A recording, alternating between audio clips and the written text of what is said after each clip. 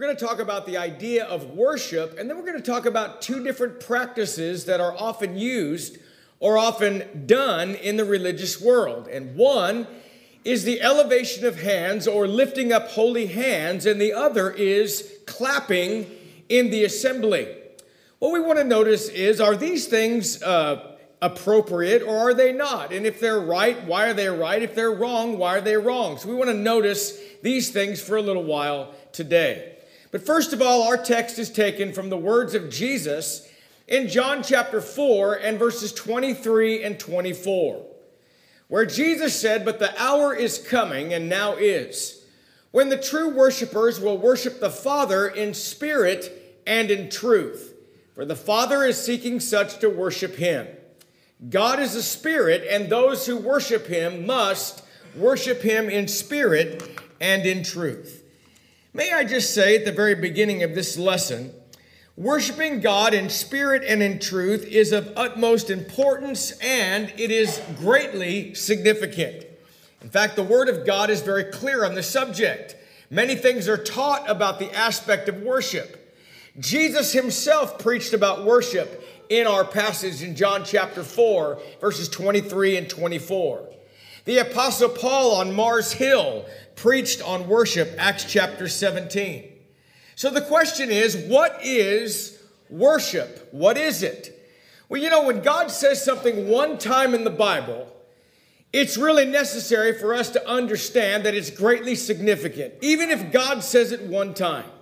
After all, everything in the Word of God is inspired by God. Therefore, they are words that are God-breathed.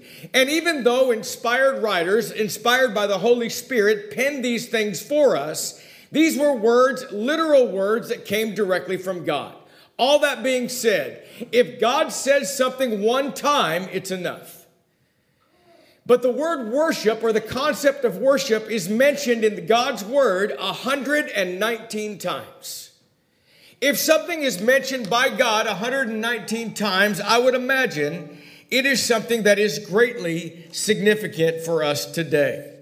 I think there needs to be more preaching and teaching on the subject of worship. And may I say this too? I think it's extremely important that we talk about the items of worship. Or as a phrase they used under the law of Moses, ordinances of divine service. Every aspect of our worship needs to be in truth, as we'll get to in just a moment. But the items of worship and the emblems of worship are very significant. So it's important that we deal with those things, absolutely.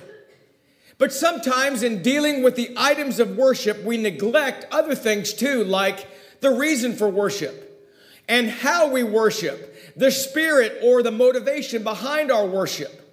Sometimes we perhaps go robotically and methodically through the service, never really thinking about the aspects of them or the significance or the heart and spirit behind them. Now, I'm going to ask you a question. It's a general question. Answer this question to yourself. How important is worship to you? Sometimes people talk about going to church. And by the way, I want to make a point about going to church, saying the phrase going to church. It's not wrong to say going to church, because in the Word of God, even though the church is not the building, and the church is the ecclesia, the called out, the people, even though that's true, when the Bible talks about in the phrase, like for example, women are to be silent in the church, it means they're to be silent in the assembly.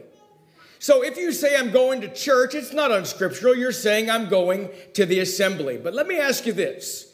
How important is worship in your life? Is it of utmost importance? Is it significant to you? Do you look forward to the day? Do you prepare your mind for the Lord's day? Let me just ask the following questions. These are general, and I'll just present them like this. In answering the question, do you enjoy it? Do you actually enjoy worship? Are you late coming in? Are you early to leave? Are you bored? Are these questions that sometimes can prick our own conscience? Here's another one. And we're going to get back to this, so I've highlighted this in another color. Do you participate? Now, the reason that we're going to get back to that is it's very significant. Because worshipers are not observers. We are not the audience. And every one of you that is under the sound of my voice, you are not a spectator. You are a participant in worship. God is the audience. We are the participant. So let me ask you, how important is it to you? Do you participate? Or do you just go through the motions? Questions for all of us, perhaps, to consider. Somebody said one time that too many times people show up to church at 10:30 dull, begin a dull service, and then by noon the church gives up her dead. I think that's really true sometimes. Let's not be that, though. Let's take a passage that is found in John chapter 4 again. And in this classic text on worship, we have in the analysis of it, we have the following. We have, with regards to worship, we have an absolute, we have an action, we have an aim, we have an attitude, and we have a standard, all found in this worship, or in this passage. God is a spirit, and those who worship him must worship him in spirit and in truth. The first thing I want to talk about is the absolute, and that's the word must. Must is a modifier. And may I say this also? Sometimes people, in looking for things religiously, are looking for a church instead of looking for the truth. And I think there's more people in the world that are looking for a church than looking for the truth. Let me give you a little example. Tina and I were driving down the road the other day, and there was a great big billboard, and it was from a local church, and it was an advertisement. I get that. But it said, "Why not try church?" I think that's the mindset of people in the religious world. Why not try church? In other words, you have your life, you like your life, maybe you have challenges in your life. I got an idea. Why don't you try church? You know, there's nothing in the Word of God that says trying church. In fact, it talks about worshipers, and the modifier is an absolute, and that's the word must. Can I say this to you now? I'm going to be as direct as I can. All of you sitting here in this building today must be here to worship God. You must be in the assembly somewhere of God's people on the Lord's day. It's the appointment that we have with our Lord. Must is a modifier. And by the way, when I say modifier, what I'm talking about is I'm talking about something that is clarifying or qualifying something else, the subject. So, the Bible talks about a must in other things too, right? Like faith. In Hebrews 11 and verse 6, it says, "Without faith, it's impossible to please God. For he that comes to God must believe that he is, and that he is a rewarder of them that diligently seek him." So, we understand that. We must have faith.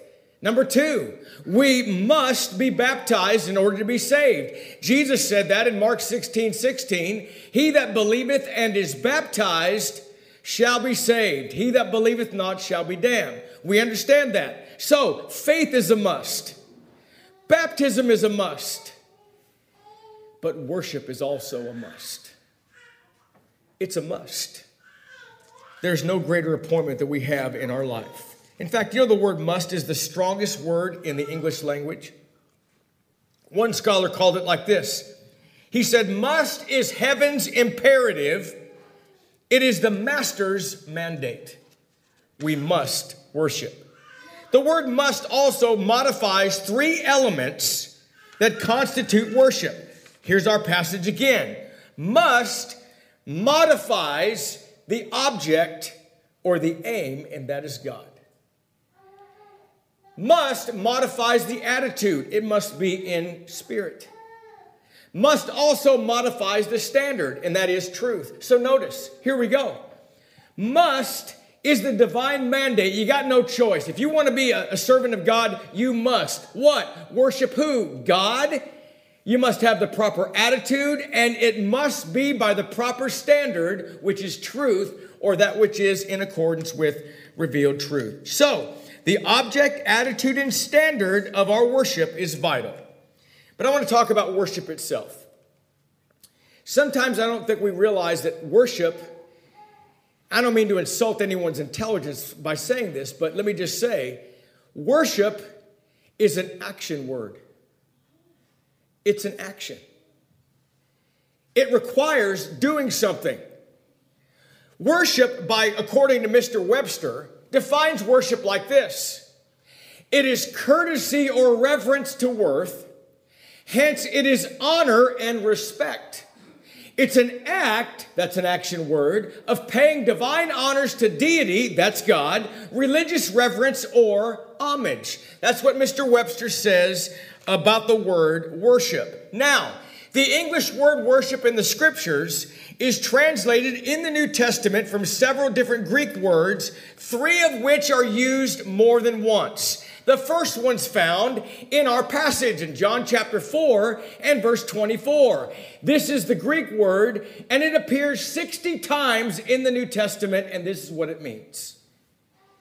It means to kiss the hand to or towards one in token of reverence. To fall upon the knees and touch the ground with the forehead as an expression of profound reverence. What else? Here's another word. It's found 10 times in the New Testament, and it means this. It means to stand in awe, to venerate, to reverence, to worship, to adore. And one more. It's this word here. Latruo. It's found 21 times in the New Testament. And that word, by the way, translated 17 times in English as service, and 4 times it's translated as worship. And this is what that means. It means to render religious service of homage, to worship God in the observance of rites instituted for worship. So, from these word studies, it's very clear that true worship entails participation. We must be the participants, not the spectators. As I've said, worship is an action word, and we are the participants of that, and God is the audience. Let me ask you a question. Do you realize when you came to worship today that you were doing something that was to bow in the reverence of God, and you were doing something in honor and awe of God, and God was watching? God is watching. This worship service is not for me and it's not for you. It's for us to be participants, for the audience, the object, the aim, and that's God. He's watching. And we must worship him in spirit and in truth. You've heard people say this. I'm not going to beat this dead horse. You've heard people say this many times, I'm sure. Have you ever heard somebody say, I'm just not getting anything out of it? I'm not going to go down that road very long, but I'm going to say this. We all know what the answer to that is. If you're not getting anything out of it, you're not putting anything in it. And you know, even if a speaker gets up, maybe he's not the best speaker. So what? Maybe he's not the best speaker. The emphasis is not to say, oh, what a speaker. The emphasis afterwards is to say, oh, what a Savior. So the message is what's important, not the messenger or the speaker. So there are things that we can all get from a lesson, from any lesson. Now, I will tell you this. It is of utmost importance for the one that stands up here and teaches from the Word of God to study and be prepared and do the best that he can. It's an awesome responsibility, absolutely. But it's also the responsibility of those that are in the audience and participating in worship to listen and be encouraged and edified by the message. So, if somebody says, well, I'm just not getting anything out of it these days, well, maybe it's because we're not putting enough in it. Mere attendance must never be equated with worship. Punching a time clock, checking in, warming a seat. That must never be equated with worship. Worship is a drawing nigh to God, not drawing nigh to a church building. All right. Notice in Matthew chapter 15, verse 8. These people draw near to me with their mouth and honor me with their lips, but their heart is far from me. Do you know what's absolutely sobering about this passage if you apply it practically today? if you apply this passage practically today, then you would say this: it's entirely possible for somebody sitting right here in this assembly today and going through the motions and checking off the list and all that, punching in your clock, putting your time in, and God doesn't have your heart at all. And your heart is somewhere else. It's entirely possible. What did the Lord say? These people draw near to me with their mouth and honor me with their lips, but their heart is far from me. You know what? God wants your heart. And by the way, may I also extend that, not just in worship. He wants your heart in worship, absolutely. But He wants your heart in your life. He wants you every day. He wants everything that you have to serve Him. That's what God wants from you. That's the purpose of your life, to give Him everything that we have. All right.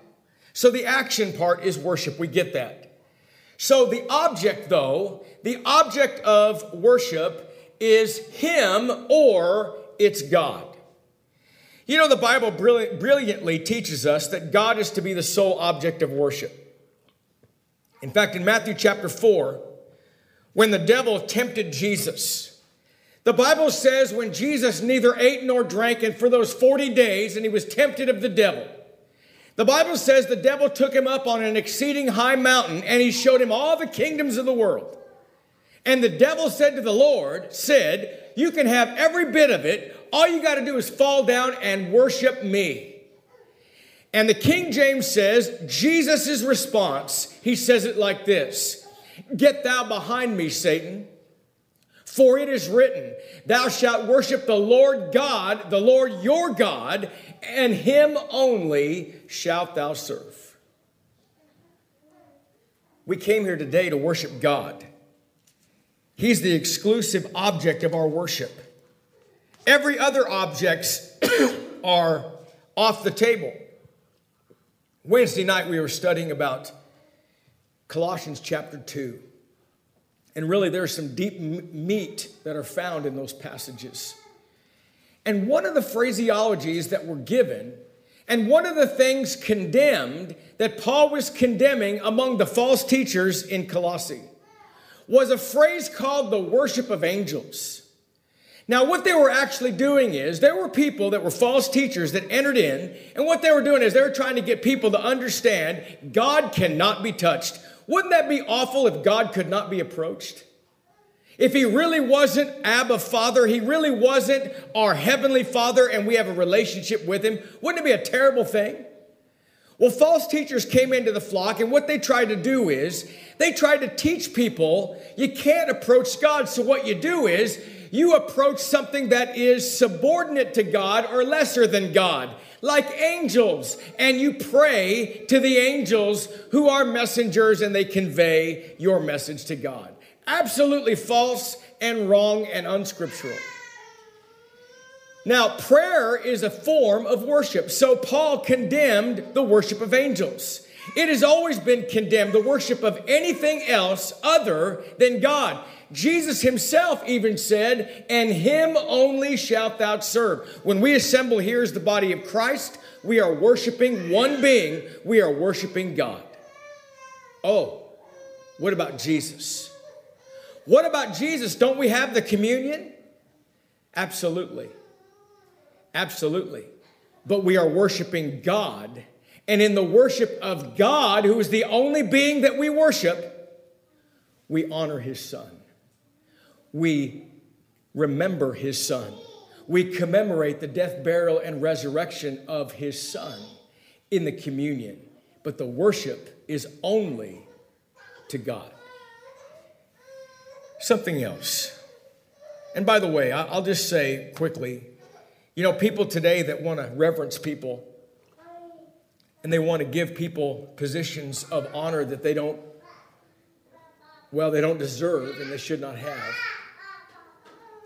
In fact, other religions have beings that are supposed to be like God and so forth. But let me just make one reference to one passage. If that's the case, then why in Acts chapter 10, when Peter goes to the household of Cornelius, Do you remember what Cornelius does when Peter comes in?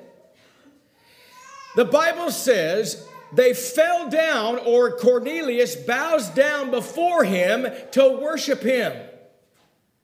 Do you know what Peter does? Does he accept the worship? No, he says, get up. I'm a man just like you. I myself, the King James says, am also a man. We don't worship men. We don't worship angels. We don't worship anything but God, Jehovah himself. And we must do that in spirit and in truth. And that's the next point. That's the attitude, and that is the standard. I put these things together and instead of breaking them down separately, because this absolutely has to go together. You cannot do one without the other and be acceptable to God. You have to have the spirit part connected to the truth part. You have to have both. So I just put them together. The attitude has to be right. One scholar wrote this, and I thought it was interesting. He said, worship to God as being a spiritual being must be from a spiritual nature. In fact, he said a spiritual being like God can only be pleased with worship that comes from the heart and that which is guided by the truth. Okay, that's worship in a nutshell.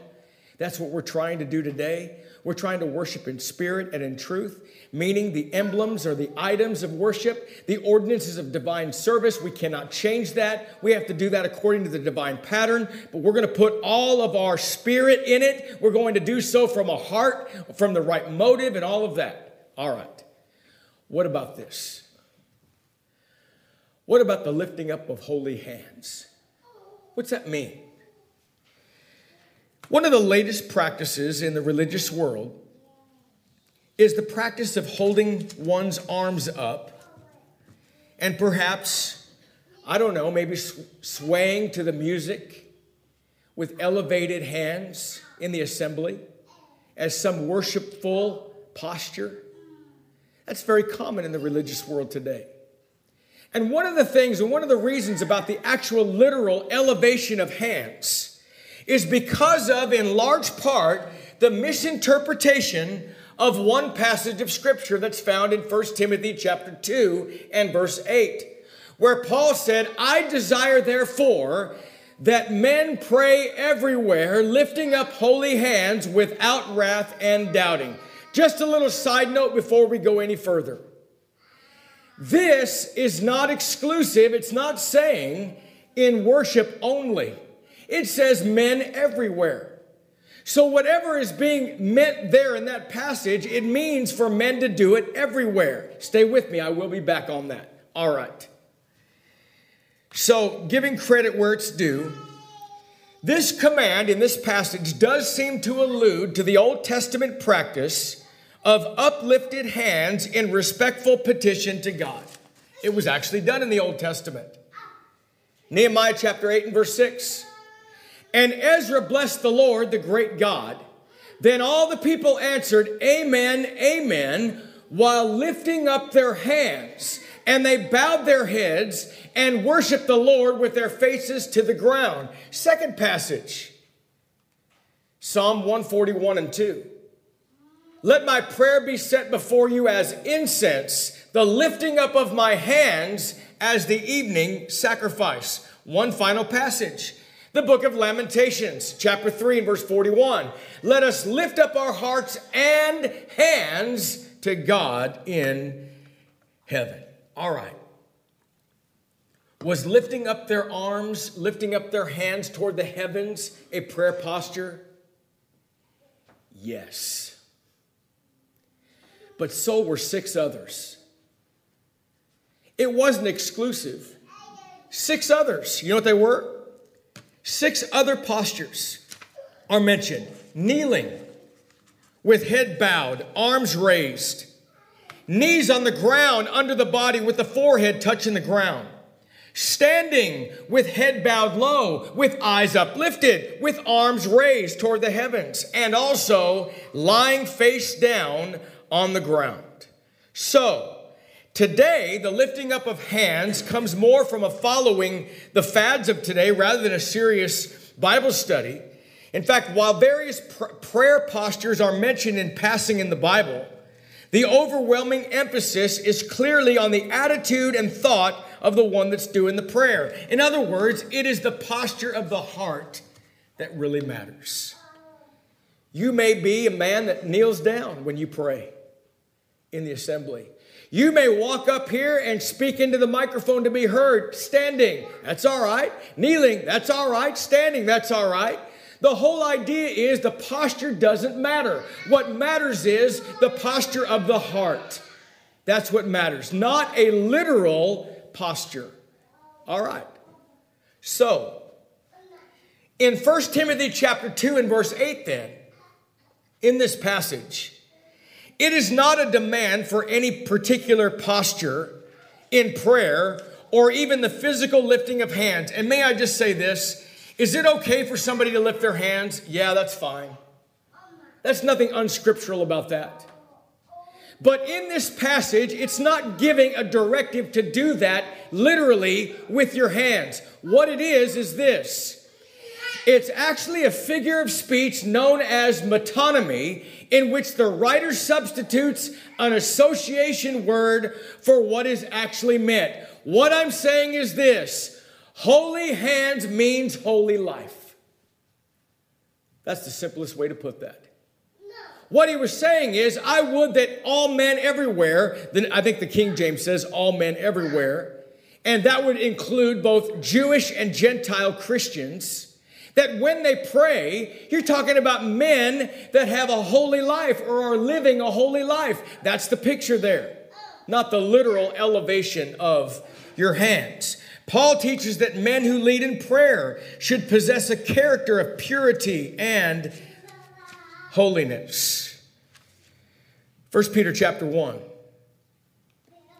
in verse 15 and 16.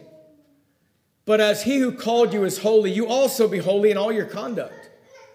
Because it is written, be holy, for I am holy. Again, holy hands means holy life. That's what that means. It's a metonymy. It's a figure of speech. All right, but let me just say this. While lifting up one's hands is not wrong in itself, it's not wrong to have your hands up when you pray to God. Let me consider with you the following. Nowhere in the scripture are we allowed to have anything that is potentially self-serving and designed to impress the participants rather than focus on God. Nothing is about us. It's not to impress someone outwardly by our own posture. It's for the focus of God. As a matter of fact, Jesus criticized religious leaders in his day for their persistent attention to external displays, appearances, shows, and hype. Jesus said this in Matthew 6 and verse 5. When you pray, you shall not be like the hypocrites, for they love to pray standing in the synagogues and on the corners of the streets, that they may be seen of men. Assuredly, I say to you, they have their reward. I guess what I'm saying is this. What's the motive behind it? If the motive is to look a certain way while you pray, that motive is wrong. Has nothing to do with how you look. Has everything to do with what your heart looks like. That's what God's looking at. God's looking at the heart. That's all that matters. That's the posture that God wants. So ask yourself the following. If I elevate my hands in prayer, what's the motive behind it? To be seen? Can't do that. That's bad. But is it something that you do on your own? Whatever. It doesn't matter. It doesn't matter. The motive behind it is everything. All right. I'll just say this too. You remember when you've heard me preach many times, and others too, but when Jesus spoke of the Pharisee and the publican, I just want to make this one point. I have said this. I have said in my mind's eye, I picture a man that perhaps is standing there with elevated hands and eyes up toward the heavens. You know, that was probably literal. He probably was doing something like that. It fit what they did. It fit the prayer posture of the Old Testament. It fit some of those things, some of those customs of the day. And maybe he was doing so, though, because he wanted to be seen by others. Like the Pharisees that went to the street corner. They want to be known for their long prayers and much speaking. The heart was wrong, not the hands. But also, the last point is, what about hand clapping? So let me just summarize what I've just said. Is it wrong to elevate your hands in prayer? No, it's not. Ask yourself the question, though, what's the motive behind it? All right, what about hand clapping? What about clapping? That's a different subject altogether. There's two reasons why people clap. Two reasons. Number one is to keep the beat of the song. In other words, to keep up with the song. You've seen it. A guy goes to hold a concert or he's performing somewhere, and then all of a sudden during the song gets to the chorus and starts clapping his hands for everybody to clap along with him. You're keeping the beat of the song by the clapping of hands. That's the one reason. The only other reason that you would clap, and I'm going to get back to this, but the only other reason you would clap is for the purpose of applause. Okay. Let's talk about the first one, though. Let's talk about musical accompaniment. This is clearly unscriptural on the grounds that it is parallel to a mechanical device that might be used to supplement vocal music. Clapping our hands along with the music is no different than beating a drum, playing a piano, or playing a guitar. For example, clapping of hands is a non-vocal natural instrument, while a piano is a non-vocal mechanical instrument. It's the same thing. And both of those are unauthorized because God demands vocal verbal articulation in music only. Ephesians 5:19. Speaking to one another in psalms and hymns and spiritual songs, singing and making melody in your heart to the Lord. The only two instruments authorized are the vocal cords and the heart. That's what God wants, not the accompaniment of anything else. So you can have a piano and it's going along the beat of the song and the tune of the song. You're adding something to what God has not authorized. And by this passage here, by the laws of exclusion, it excludes all other manners or all other methods. One final thing about this, though, don't ever let somebody say, well, what about a songbook? It's just an expedient like a songbook. No, it's not. Instrumental music is not an expedient. An expedient expedites the process of that which is commanded. What's commanded is to sing. So if we add musical instruments to the assembly, to the worship, we add something to what God has not authorized. When we have a songbook, the songbook expedites the process of singing. The notes, the words, and so forth and so on. And that is scriptural. All right. What about clapping for applause? I got to tell you, I've been in the Philippines, and there's a lot of folks that show up, and they're not members of the church, and they hear that the Americans are coming. People invite them. There are times when the assemblies are really large, even in small confined areas, packed. And sometimes, because they don't know any different, if we get up and give a lesson, they just feel compelled to do what you do after somebody performs and start clapping. Start banging your hands together, start clapping. And they just don't know any better. That brings me to my point about what hand clapping really is. It's for applause. The proponents, though, of hand clapping today in the religious world say it's just a modern form of the word amen. Well, no, it's not, and consider the following. I looked this up. I looked up clapping as used in American culture, okay? So this is in response to somebody saying that clapping your hands after a sermon is the same thing as saying amen. All right. Clapping your hands in American culture. Number one, the primary function of applause is to indicate personal approval of a performance, like at a football game, an actor, or even a musician. 2, another function of applause is the showing of recognition of the performer. We express our appreciation for their skill. 3, another function of hand clapping is an expression of excitement. 4, a fourth function of applause is to manifest courtesy. That's not saying amen. That has all the emphasis on the performer and the performance. I don't read that in the Bible at all. You? You know what's amazing is the Apostle Paul, divinely inspired by the Holy Spirit to write over 2/3 of the New Testament, he said this: neither he that plants is anything, neither he that waters is anything, but God gives the increase. There is never a time that I will stand before you that I am worthy of your applause. It's not about that. Difference, though, between applause and amen. Let's talk about amen. That's a great word. Amen as used in the Old Testament first. Our English word amen is a transliteration of a Hebrew word that means firm. It is a term meaning certain and true. Now, a transliteration. A transliteration is something that changes the letters from the word's original alphabet to similar sounding letters in a different alphabet. Here's the difference between a translation and a transliteration. A translation means the same. In other words, a word that means the same. And a transliteration sounds the same. The English word amen is a transliteration of a Hebrew word that means firm or certain and true. In the Old Testament, there were 2 uses for the word amen. Number 1, it signified the individual's acceptance of a statement. Numbers 5 and 22. Also indicated truthfulness. By the way, you say amen, it meant this statement is true.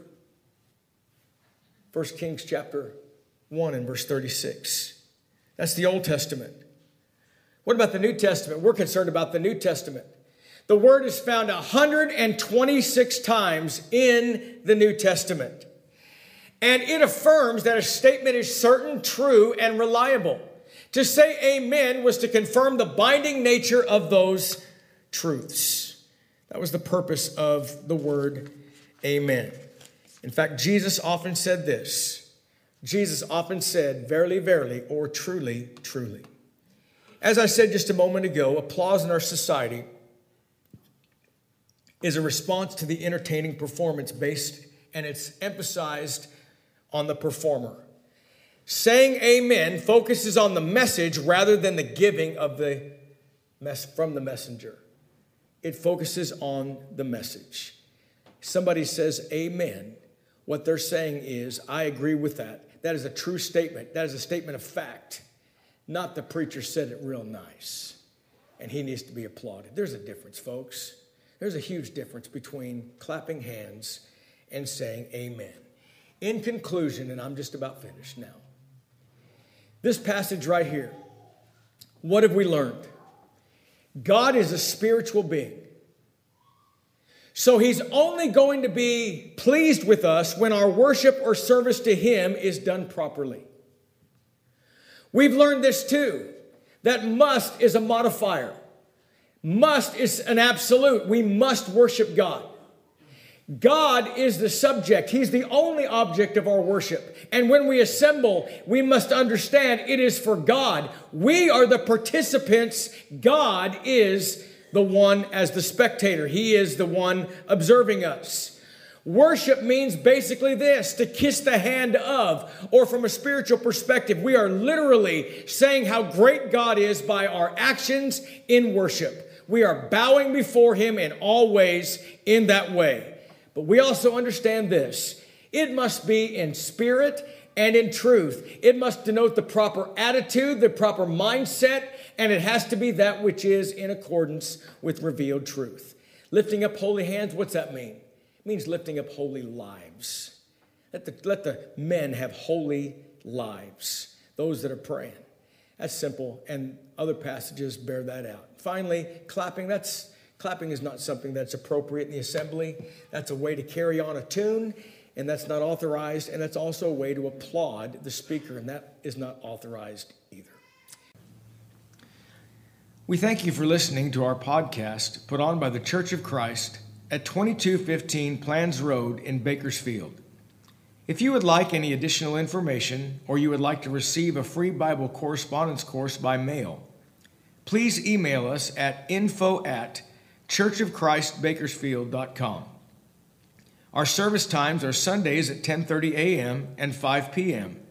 and Wednesdays at 7:30 p.m. Please make plans to join us. We would love for you to be our honored guest.